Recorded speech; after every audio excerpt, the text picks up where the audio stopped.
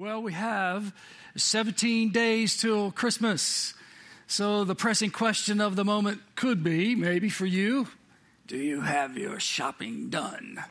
Are you finished with your shopping? We are a shopping addicted country. Advertisers have conditioned us to think, if I really want to express love to that person, I need to do it by selecting the appropriate gift and spending exactly the right amount of money. We populate the closets and the attics and the basement and the storage units of our friends and family members with stuff that they don't really want and stuff that they probably will never, ever use. And when it comes to our kids, some of us think, I don't really care how much it costs. It's for the kids, and I'm going to get it even if I have to go into debt to do it. Could it be that we're not really consumers, but we're being consumed because of all of this shopping? So how many presents are too many? Could it be that, unintended consequences are happening in the lives of our kids when we buy all this stuff, that we're making them like greedy little monsters and consumerists and materialists, that we are actually creating people that experience more and more consumption, but less and less satisfaction? Is that really what Jesus wants us to experience at Christmas time? What if Christmas was really meant to kind of shake the world up, turn the world upside down, and make things inside out? What if we could find a way to maybe spend half as much and give twice as much? So shopping. Do we really believe that buying more and more stuff is what Jesus wants us to do to celebrate his birth? What if we celebrated Christ's birth through 4 meaningful responses? We're going to worship fully, we're going to spend less, we're going to give more, and we're going to love all. And that's what the Advent Conspiracy is all about. We're in this series called Advent Conspiracy. And some of us are going, okay, I wasn't here last week. Can you fill me in? Well, Advent is a word that means arrival. And it is a reference to the first coming of Christ. Christ came, Christ lived, Christ died, he was buried, he rose, he ascended, and he's coming again. It's a referral to the second coming of Christ. So the whole idea is we need to be ready for the coming of Christ. That's the Advent part. The conspiracy part, it's like a plot. It's a secret group of people who are planning something that is actually revolutionary. And so when you put all of this together, the Advent Conspiracy is a purposeful effort on our part to engage Christmas in a way that is meaningful and truly celebrates, and this is my favorite part, demonstrates the incarnation of Jesus Christ. And so you got those 4 pieces. Worship fully, spend less, give more, and love all. So last week, Pastor Chad taught us about worshiping fully. Today's focus is on spending less. And so here's the big idea for us today. You're going to hear this a couple of times in this message. The big idea is, even though I could spend more, I will spend less so that others, because I spend less, will actually receive more. Now, that seems a little complicated, maybe a little confusing, but I think by the time we get to the end of our time together, you're going to see where this comes from and understand a little bit more about what it means. Now, let me hurry to say, when we talk about spending less, it's not because Jesus is some kind of a cosmic Christmas killjoy. That's not who he is. That's not what he's about. In fact, God's not against you. God is for you. It says in Romans chapter 8, if God is for you, who can be against you? God is actually for you. He wants you to have a better Christmas, the best Christmas ever, a Christmas that is full of maybe less consumption and more satisfaction. More joy, more hope, more peace, more good things. And so God is after that for you and for me. So it makes sense for us to dive into this topic of how it might be better for us to actually spend less God's way. So open your Bibles to 2 Corinthians chapter 8. And we're going to look basically at one verse today. At first glance, this is not like a Christmas verse. This doesn't come out of a Christmas passage. This passage comes from a letter that the great spiritual leader Paul wrote to a church in Corinth because they had more than they needed, and he was recognizing there was a church in Jerusalem. They experienced a famine in Jerusalem, and that church was suffering poverty. And so he was collecting money from other churches in order to give that money to the needy church in Jerusalem. He recognized there are some people that have more than they need to help some people in need. And so he's talking about this in these chapters, and right in the middle of these chapters is this amazing verse that's actually one of my favorite verses for Christmas. It's Colossians chapter 2, verse 8, 2 Corinthians chapter 8, verse 9. Here we go. For you know the grace of our Lord Jesus Christ, who, although he was rich, yet for your sake became poor, that you, through his poverty, might become rich. So I want us to think about 4 truths about Jesus this evening. Here's the first one. No one was as rich as Jesus was. No one was as rich as Jesus was. And notice again the verse. It says, for you know the grace of our Lord Jesus Christ, that though he was rich, Jesus was rich. What does that mean? Well, his life didn't begin when he was born in the stable in Bethlehem. He is God. He is eternal. He is the creator. There never was a time when he didn't exist. He is self-existent. He has no beginning. He has no end. And in eternity past, Jesus was rich. I mean, think about it. The angels sang to him, holy, holy, holy are you, Lord God Almighty. The one who was, the one who is, and the one who is to come. The whole earth is full of your glory. He received that kind of praise from the angels. The angels bow before him. Heaven and earth adore him. What a mighty God we serve. That's Jesus. He was rich. Colossians chapter 1 talks about this. For by him all things were created, in heaven and on earth, visible and invisible, whether thrones or dominions or rulers or authorities. All things were created through him and for him. And he is before all things, and in him all things hold together. And so he spoke, and the universe came into existence. And if you made it, you own it. That's how rich he is. Psalm chapter 50, verse 10, for every beast of the forest is mine, says the Lord. The cattle on 1,000 hills. I know all the birds of the hills, and all that moves in the field is mine. So he owns everything. He's rich that way.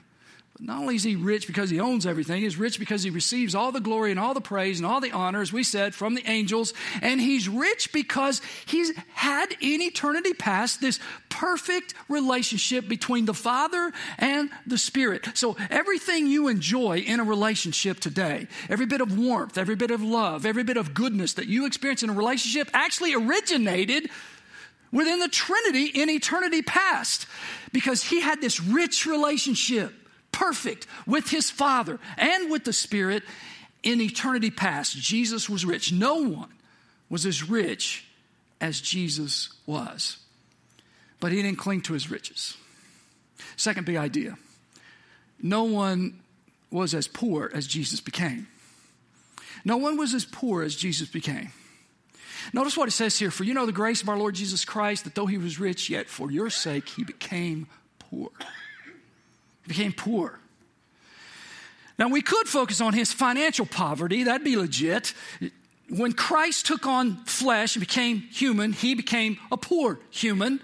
He was born into poverty. He was born to a teenage peasant girl who was from an obscure town in Galilee, married to a carpenter. He was placed in a feeding trough on that first Christmas morning. He didn't come as a wealthy businessman. He didn't come as a powerful politician. He didn't come as a glorious king. He came as a blue-collar guy, lived a poor life. In fact, when he launched his public ministry, he said that he didn't even have a place to lay his head. Luke chapter 9, verse 58. Jesus talking. He goes, foxes have holes and birds have nests, but the Son of Man, he's referring to himself, has nowhere to lay his head. The rocks in the fields were his pillows. And when he traveled in his earthly ministry, he depended upon the financial support of other people. And when he died, he had no money that he could use to take care of his widowed mother. The Roman soldiers gambled for his clothes. He was buried in a borrowed tomb. And so the gap between his glorification in heaven and his deprivation on earth was an infinite gap. Now, we could focus on his financial poverty, but even more amazing is the spiritual poverty that Jesus experienced. Remember, he was rich in his relationship with his Father because he was God, but he laid aside the privileges of deity. Talks about this in Philippians chapter 2. Have this attitude or this heart or this mind in you. Think this way, like Jesus did, who existed in the form of God, but he did not regard equality with God a thing to be grasped, but he emptied himself. He divested himself of his divine prerogatives and privileges. He was despised and rejected by the religious leaders of his day. He was betrayed and abandoned and denied by his followers. He was mocked and ridiculed and whipped. And it says in the Old Testament, he was beaten so much that his face did not even look human anymore. And they spat in his face, and they put a crown of thorns on his head. They pierced his hands and his feet as he hung there on the cross. And that's poverty. The ultimate demonstration of his poverty, though, was that he lost the richness of that relationship that he had with the Father, because he hung there on that cross and he goes, my God, why have you forsaken me? The Father turned his back on his Son.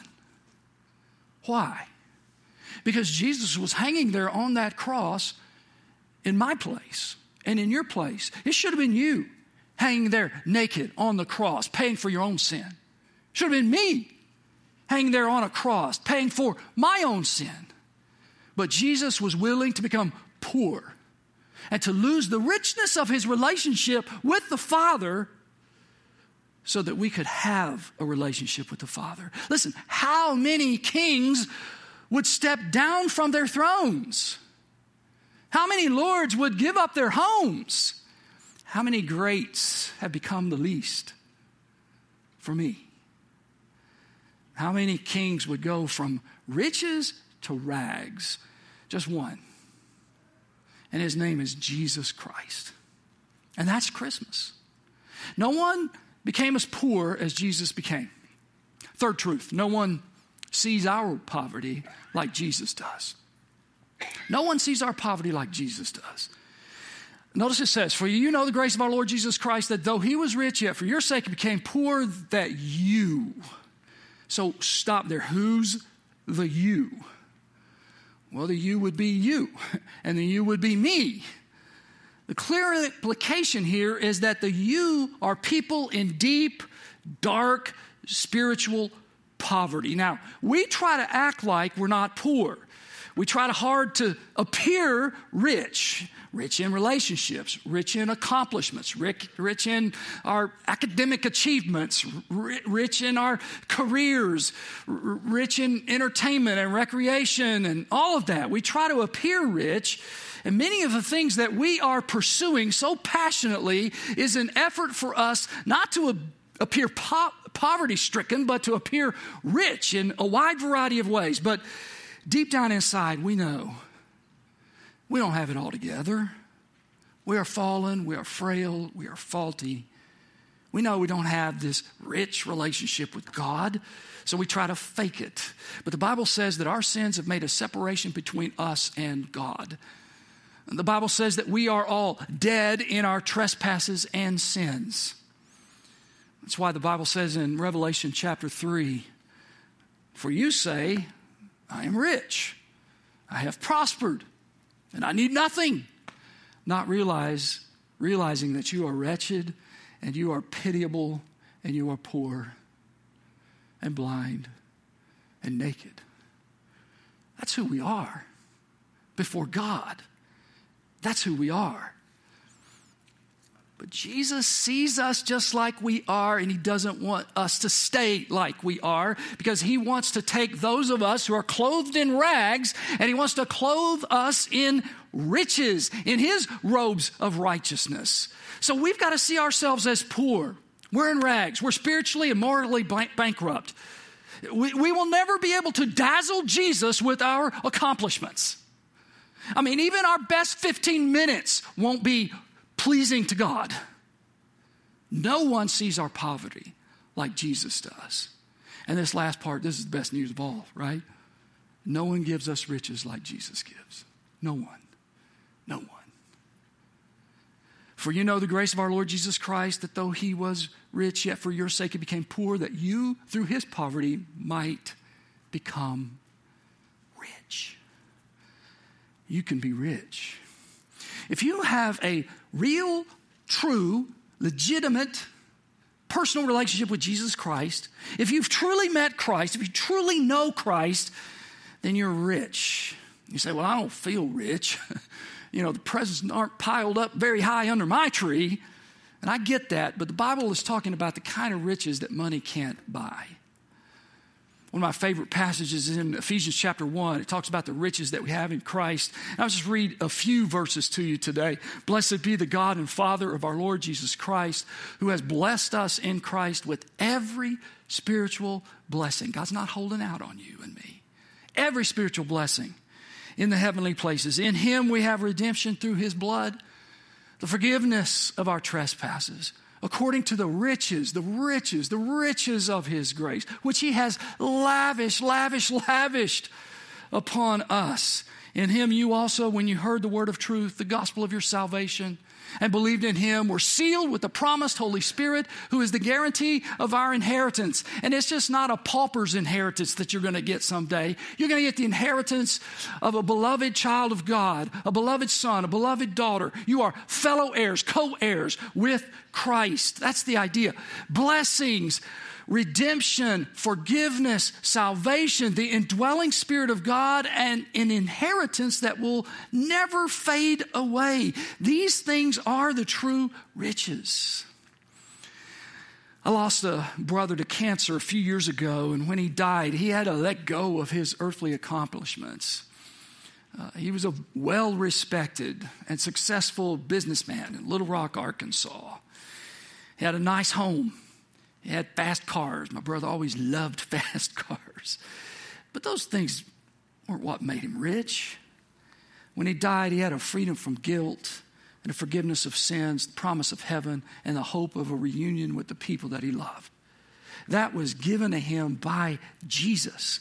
And that's what made my brother rich. If you want to know how rich you are, add up what you have that money can't buy and what death can't take away.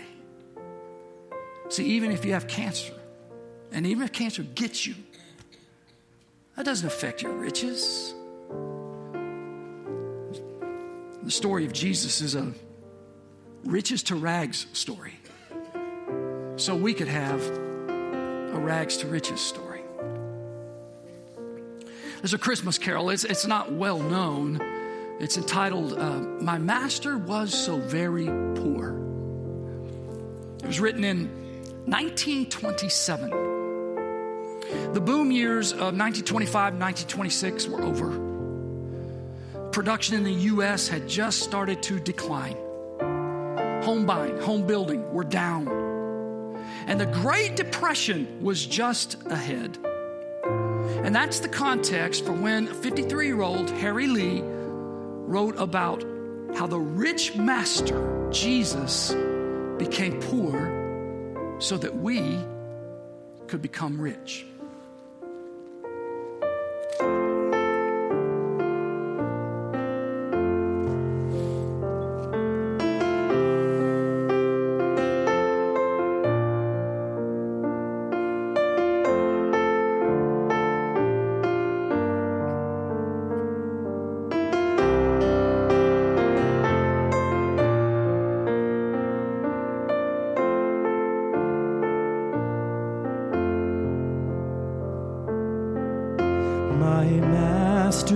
was so very poor.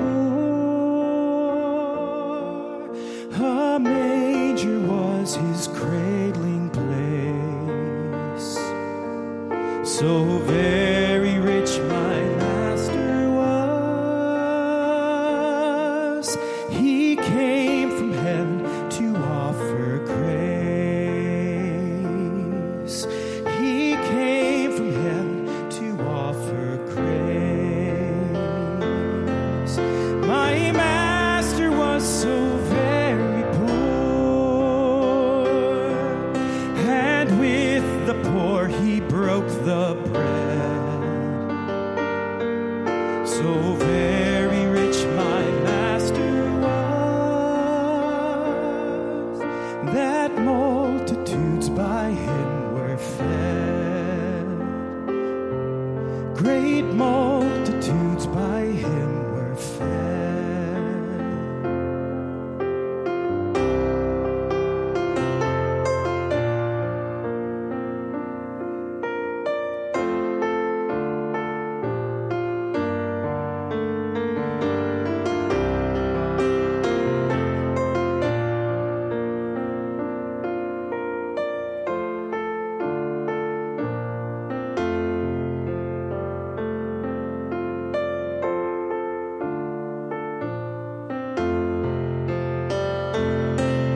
My master was so very poor.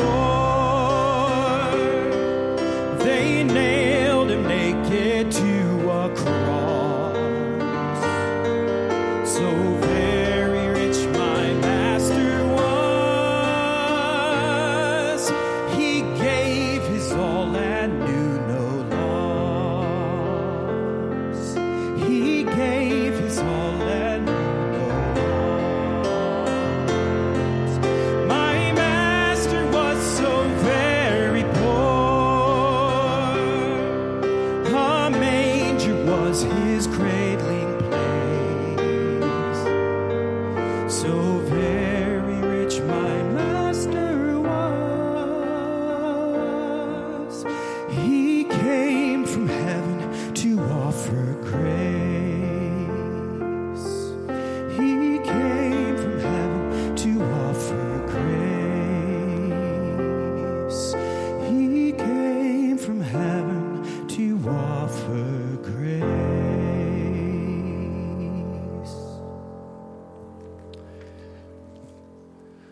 So Jesus comes from heaven to offer grace. But it is a grace that has to be received. It's a gift. It's available. But it has to be received.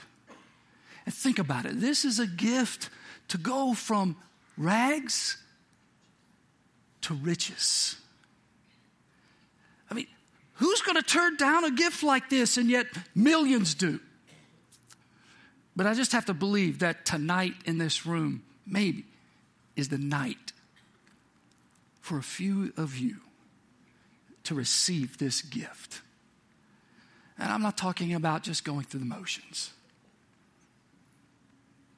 I mean, to move this gift from here to here, so that it becomes transformational for you. And some of you might think, okay, how do I receive a gift like this? And down through the centuries, many Christians say the way you can receive this gift is by repenting and by faith. And the way you can express your faith is through prayer. And so we've got a prayer here that may resonate with some of you.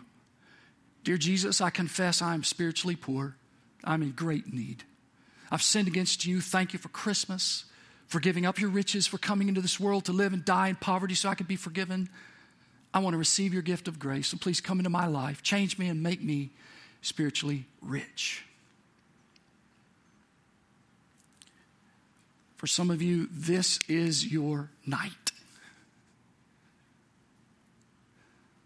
And so what I want to do is ask all of us to bow our heads, close our eyes. I'm not going to embarrass anybody, but I'm going to pray through that prayer phrase by phrase. And if your heart's beating a little fast, you say, I want those riches, then pray it with me, okay? Silently, quietly in your heart. Dear Jesus, I confess I'm spiritually poor. I'm in great need. I've sinned against you. Thank you for Christmas, for giving up your riches, for coming into this world to live and die in poverty so I could be forgiven. I want to receive your gift of grace. So please come into my life. Change me and make me spiritually rich. Amen. You know, if you prayed with me, we encourage you to take your worship guide. There's a little place, it's called Response Card. You can check today. I prayed to receive Christ. Let us know about that. We're not going to bug you, harass you, show up unannounced, but we would like to help you know more about these riches that you just received. Some of you just moved from death to life, from darkness to light, from rags to riches, because that's what Jesus does. Now, some of you are going, oh, okay, that was a pretty quick message. But guess what? We're not done yet. Because I want us now to think about how to apply 2 Corinthians 8:9 to our lives. We've been called to follow Jesus. We've been called to actually live life like he would live life if he inhabited our bodies, lived at our addresses, and had our opportunities and responsibilities. Let me just give you a few verses about that. 1 John chapter 2. Whoever says he abides in him ought to walk in the same way that he walked. So we are to walk like Jesus walked. Ephesians chapter 5. Therefore, be imitators of God as beloved children and walk in love as Christ loved us and gave himself for us. So we're to imitate Jesus. And then 1 Peter chapter 2, for to this you have been called because Christ also suffered for you, leaving you an example that you should follow in his steps. We're to follow the steps of Christ. So here's our calling as Christ followers. Walk like Jesus walked, imitate Jesus, follow in Jesus' steps. Now, how do you do that in light of 2 Corinthians chapter 8, verse 9? Well, you know, we're not going to be able to die on a cross and become poor like that so that other people could have eternal life and get the kind of riches. But you know what? We can imitate the lifestyle of Jesus. And what I mean by this is we can act poorer than we are so that others can be richer than they are. And that is the Jesus way. That's the 2 Corinthians chapter 8, verse 9 lifestyle. And it goes back to Philippians chapter 2, which it says, have the same attitude that Jesus had. So here's our statement for today. Ready? Even though I could spend more, I will spend less so that others, because I spend less, will be able to receive more. It's a practical application of seeking to follow the lifestyle of Jesus Christ, the one who went from riches to rags so others could go from rags to riches. So look at it on the screen, read it with me out loud. Here we go. Even though I could spend more, I will spend less so that others, because I spend less, will be able to receive more. It's a big world that we live in with lots and lots of problems, lots of injustices, a lot of what I call global Goliaths that need to be slain. Poverty, dirty drinking water, human trafficking, refugees, prejudice, racism, kids needing foster care and adoption. And all of us here, we have more than we need to help people in need. Micah chapter 6, verse 8. It says, he has told you, O man, what is good, and what does the Lord require of you? But to do justice, to love kindness, and to walk humbly with your God. It's required. Why is it required? Because that's the Jesus way. When you follow Jesus, you're going to live that way. And I just want you to know this. The Lord during Christmas season doesn't like hit pause on our need to obey Micah chapter 6, verse 8. He doesn't go, okay, you don't have to do that in December because you're using all your money to buy presents for people that probably don't need them. If we spend less on sweaters and socks and trinkets and technology, then we're going to have more margin in our budget to do justice and love kindness and walk humbly with God in a way that will alleviate pain and suffering in this world to a degree. We are not worshiping fully if we do not appreciate the riches to rags journey of Jesus so we could go from rags to riches. Obviously, we can't give more until we spend less. And our sacrifice, our giving up of greed and consumerism and materialism and worldliness, that's going to enable us to truly love all. I once heard a pastor, Andy Stanley, say this: it's more fun to say no to what I will not afford than to say yes to what I cannot afford. And some of us, we're frankly saying yes to what we can't afford. And we're piling up credit card debt, consumer debt. And rather, we ought to have the fun of saying no to what we will not afford, so we can have some margin to bless some other people. So when you're sitting at your computer and you're ready to push the buy now button, what if you asked a series of questions? Or when you're at the mall and you got the gift in hand and you're standing there and you're getting ready to go pay for it, what if you had a series of questions you could ask yourself? I'm grateful that the creative team helped me on Wednesday come up with a series of questions. And you can see it on the back of your program, 10 questions to ask yourself before you spend. I love this list. Why am I really buying this? I mean, am I buying this because I want people to like me? Am I buying this because I'm competing with somebody else? Second, is there a better way for me to express my love? Or do they really need this or want this? Or I love this one. How long is it going to last? Where will they put it? How will I pay? What if I wait? And I think these next two are my favorites. If I say yes to this, what will I have to say no to? And if I say no to this, what can I say yes to? And then how is this purchase accomplishing justice, kindness, and humble walk with God? I mean, if you look at this carefully, it's got little dotted lines around here. Thank you, Christy, for doing that.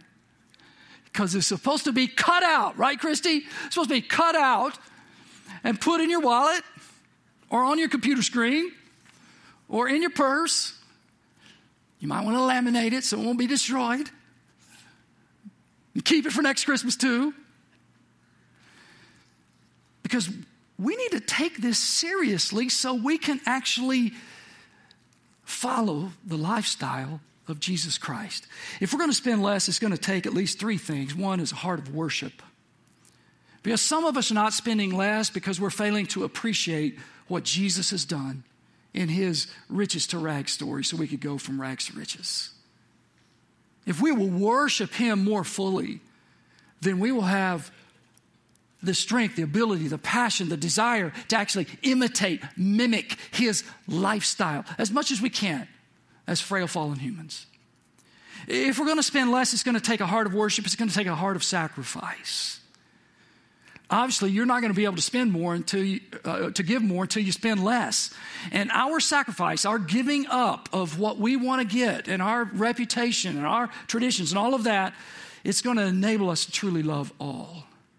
If we're going to spend less, it's going to take a heart of worship, a heart of sacrifice, and a heart of courage.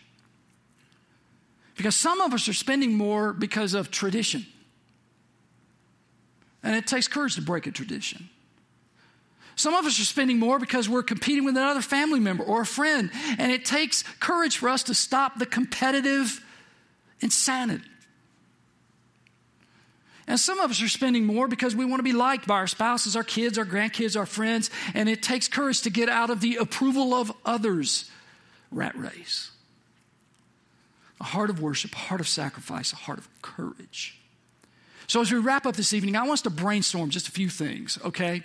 A list of 10 ideas that might help us spend less this Christmas season, all right? So team is going to type some things in so we can see them all. You ready? Give me some ideas. Ideas about spending less. All right, just don't go shopping, okay? That's a good idea. Stay out of the mall, okay? What else?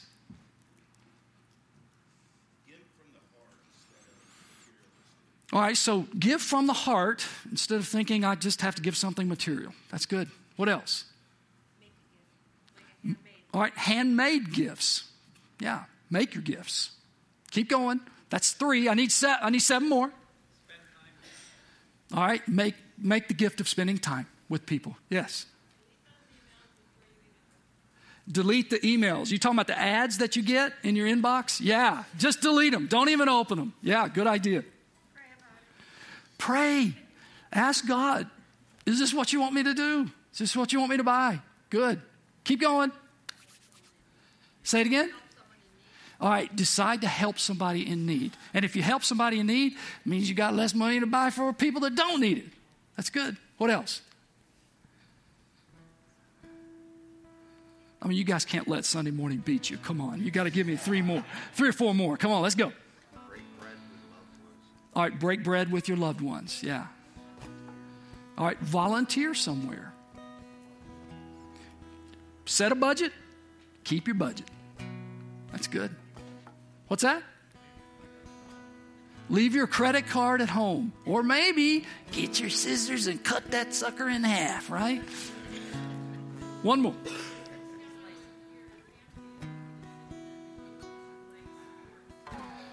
Okay, talk with your family and decide as a group, here's what we're going to do to bless somebody else. Just a couple of ideas that I had. Some of you, you've already done your Christmas shopping. Okay, you're going, it's too late for me, man. This was like a wasted sermon for me. You know what you could do? Take 1 or 2 or 3 or 5 or 10 things back to the store, get your money, and give that stuff away to bless somebody. Or maybe you're going to get something, you go, you know what, I don't really need this. I'm taking it back to the store myself, and I'm going to give that money away.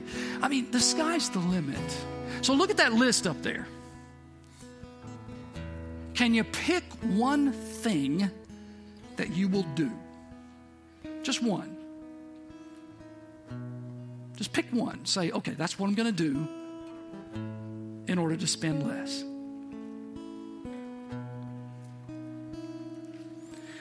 Lord, forgive us for wanting to spend more on people that don't really need anything more.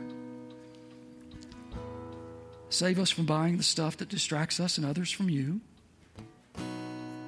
because we don't want to sacrifice eternal riches for temporal stuff. Help us worship fully, spend less, give more, love all. And remind us that even though we could spend more, we will spend less, so that others, because we spend less, will be able to receive more. And help us to do it as an act of worship and imitation of the one who's made us rich. And we pray it in Jesus' name. And everybody said,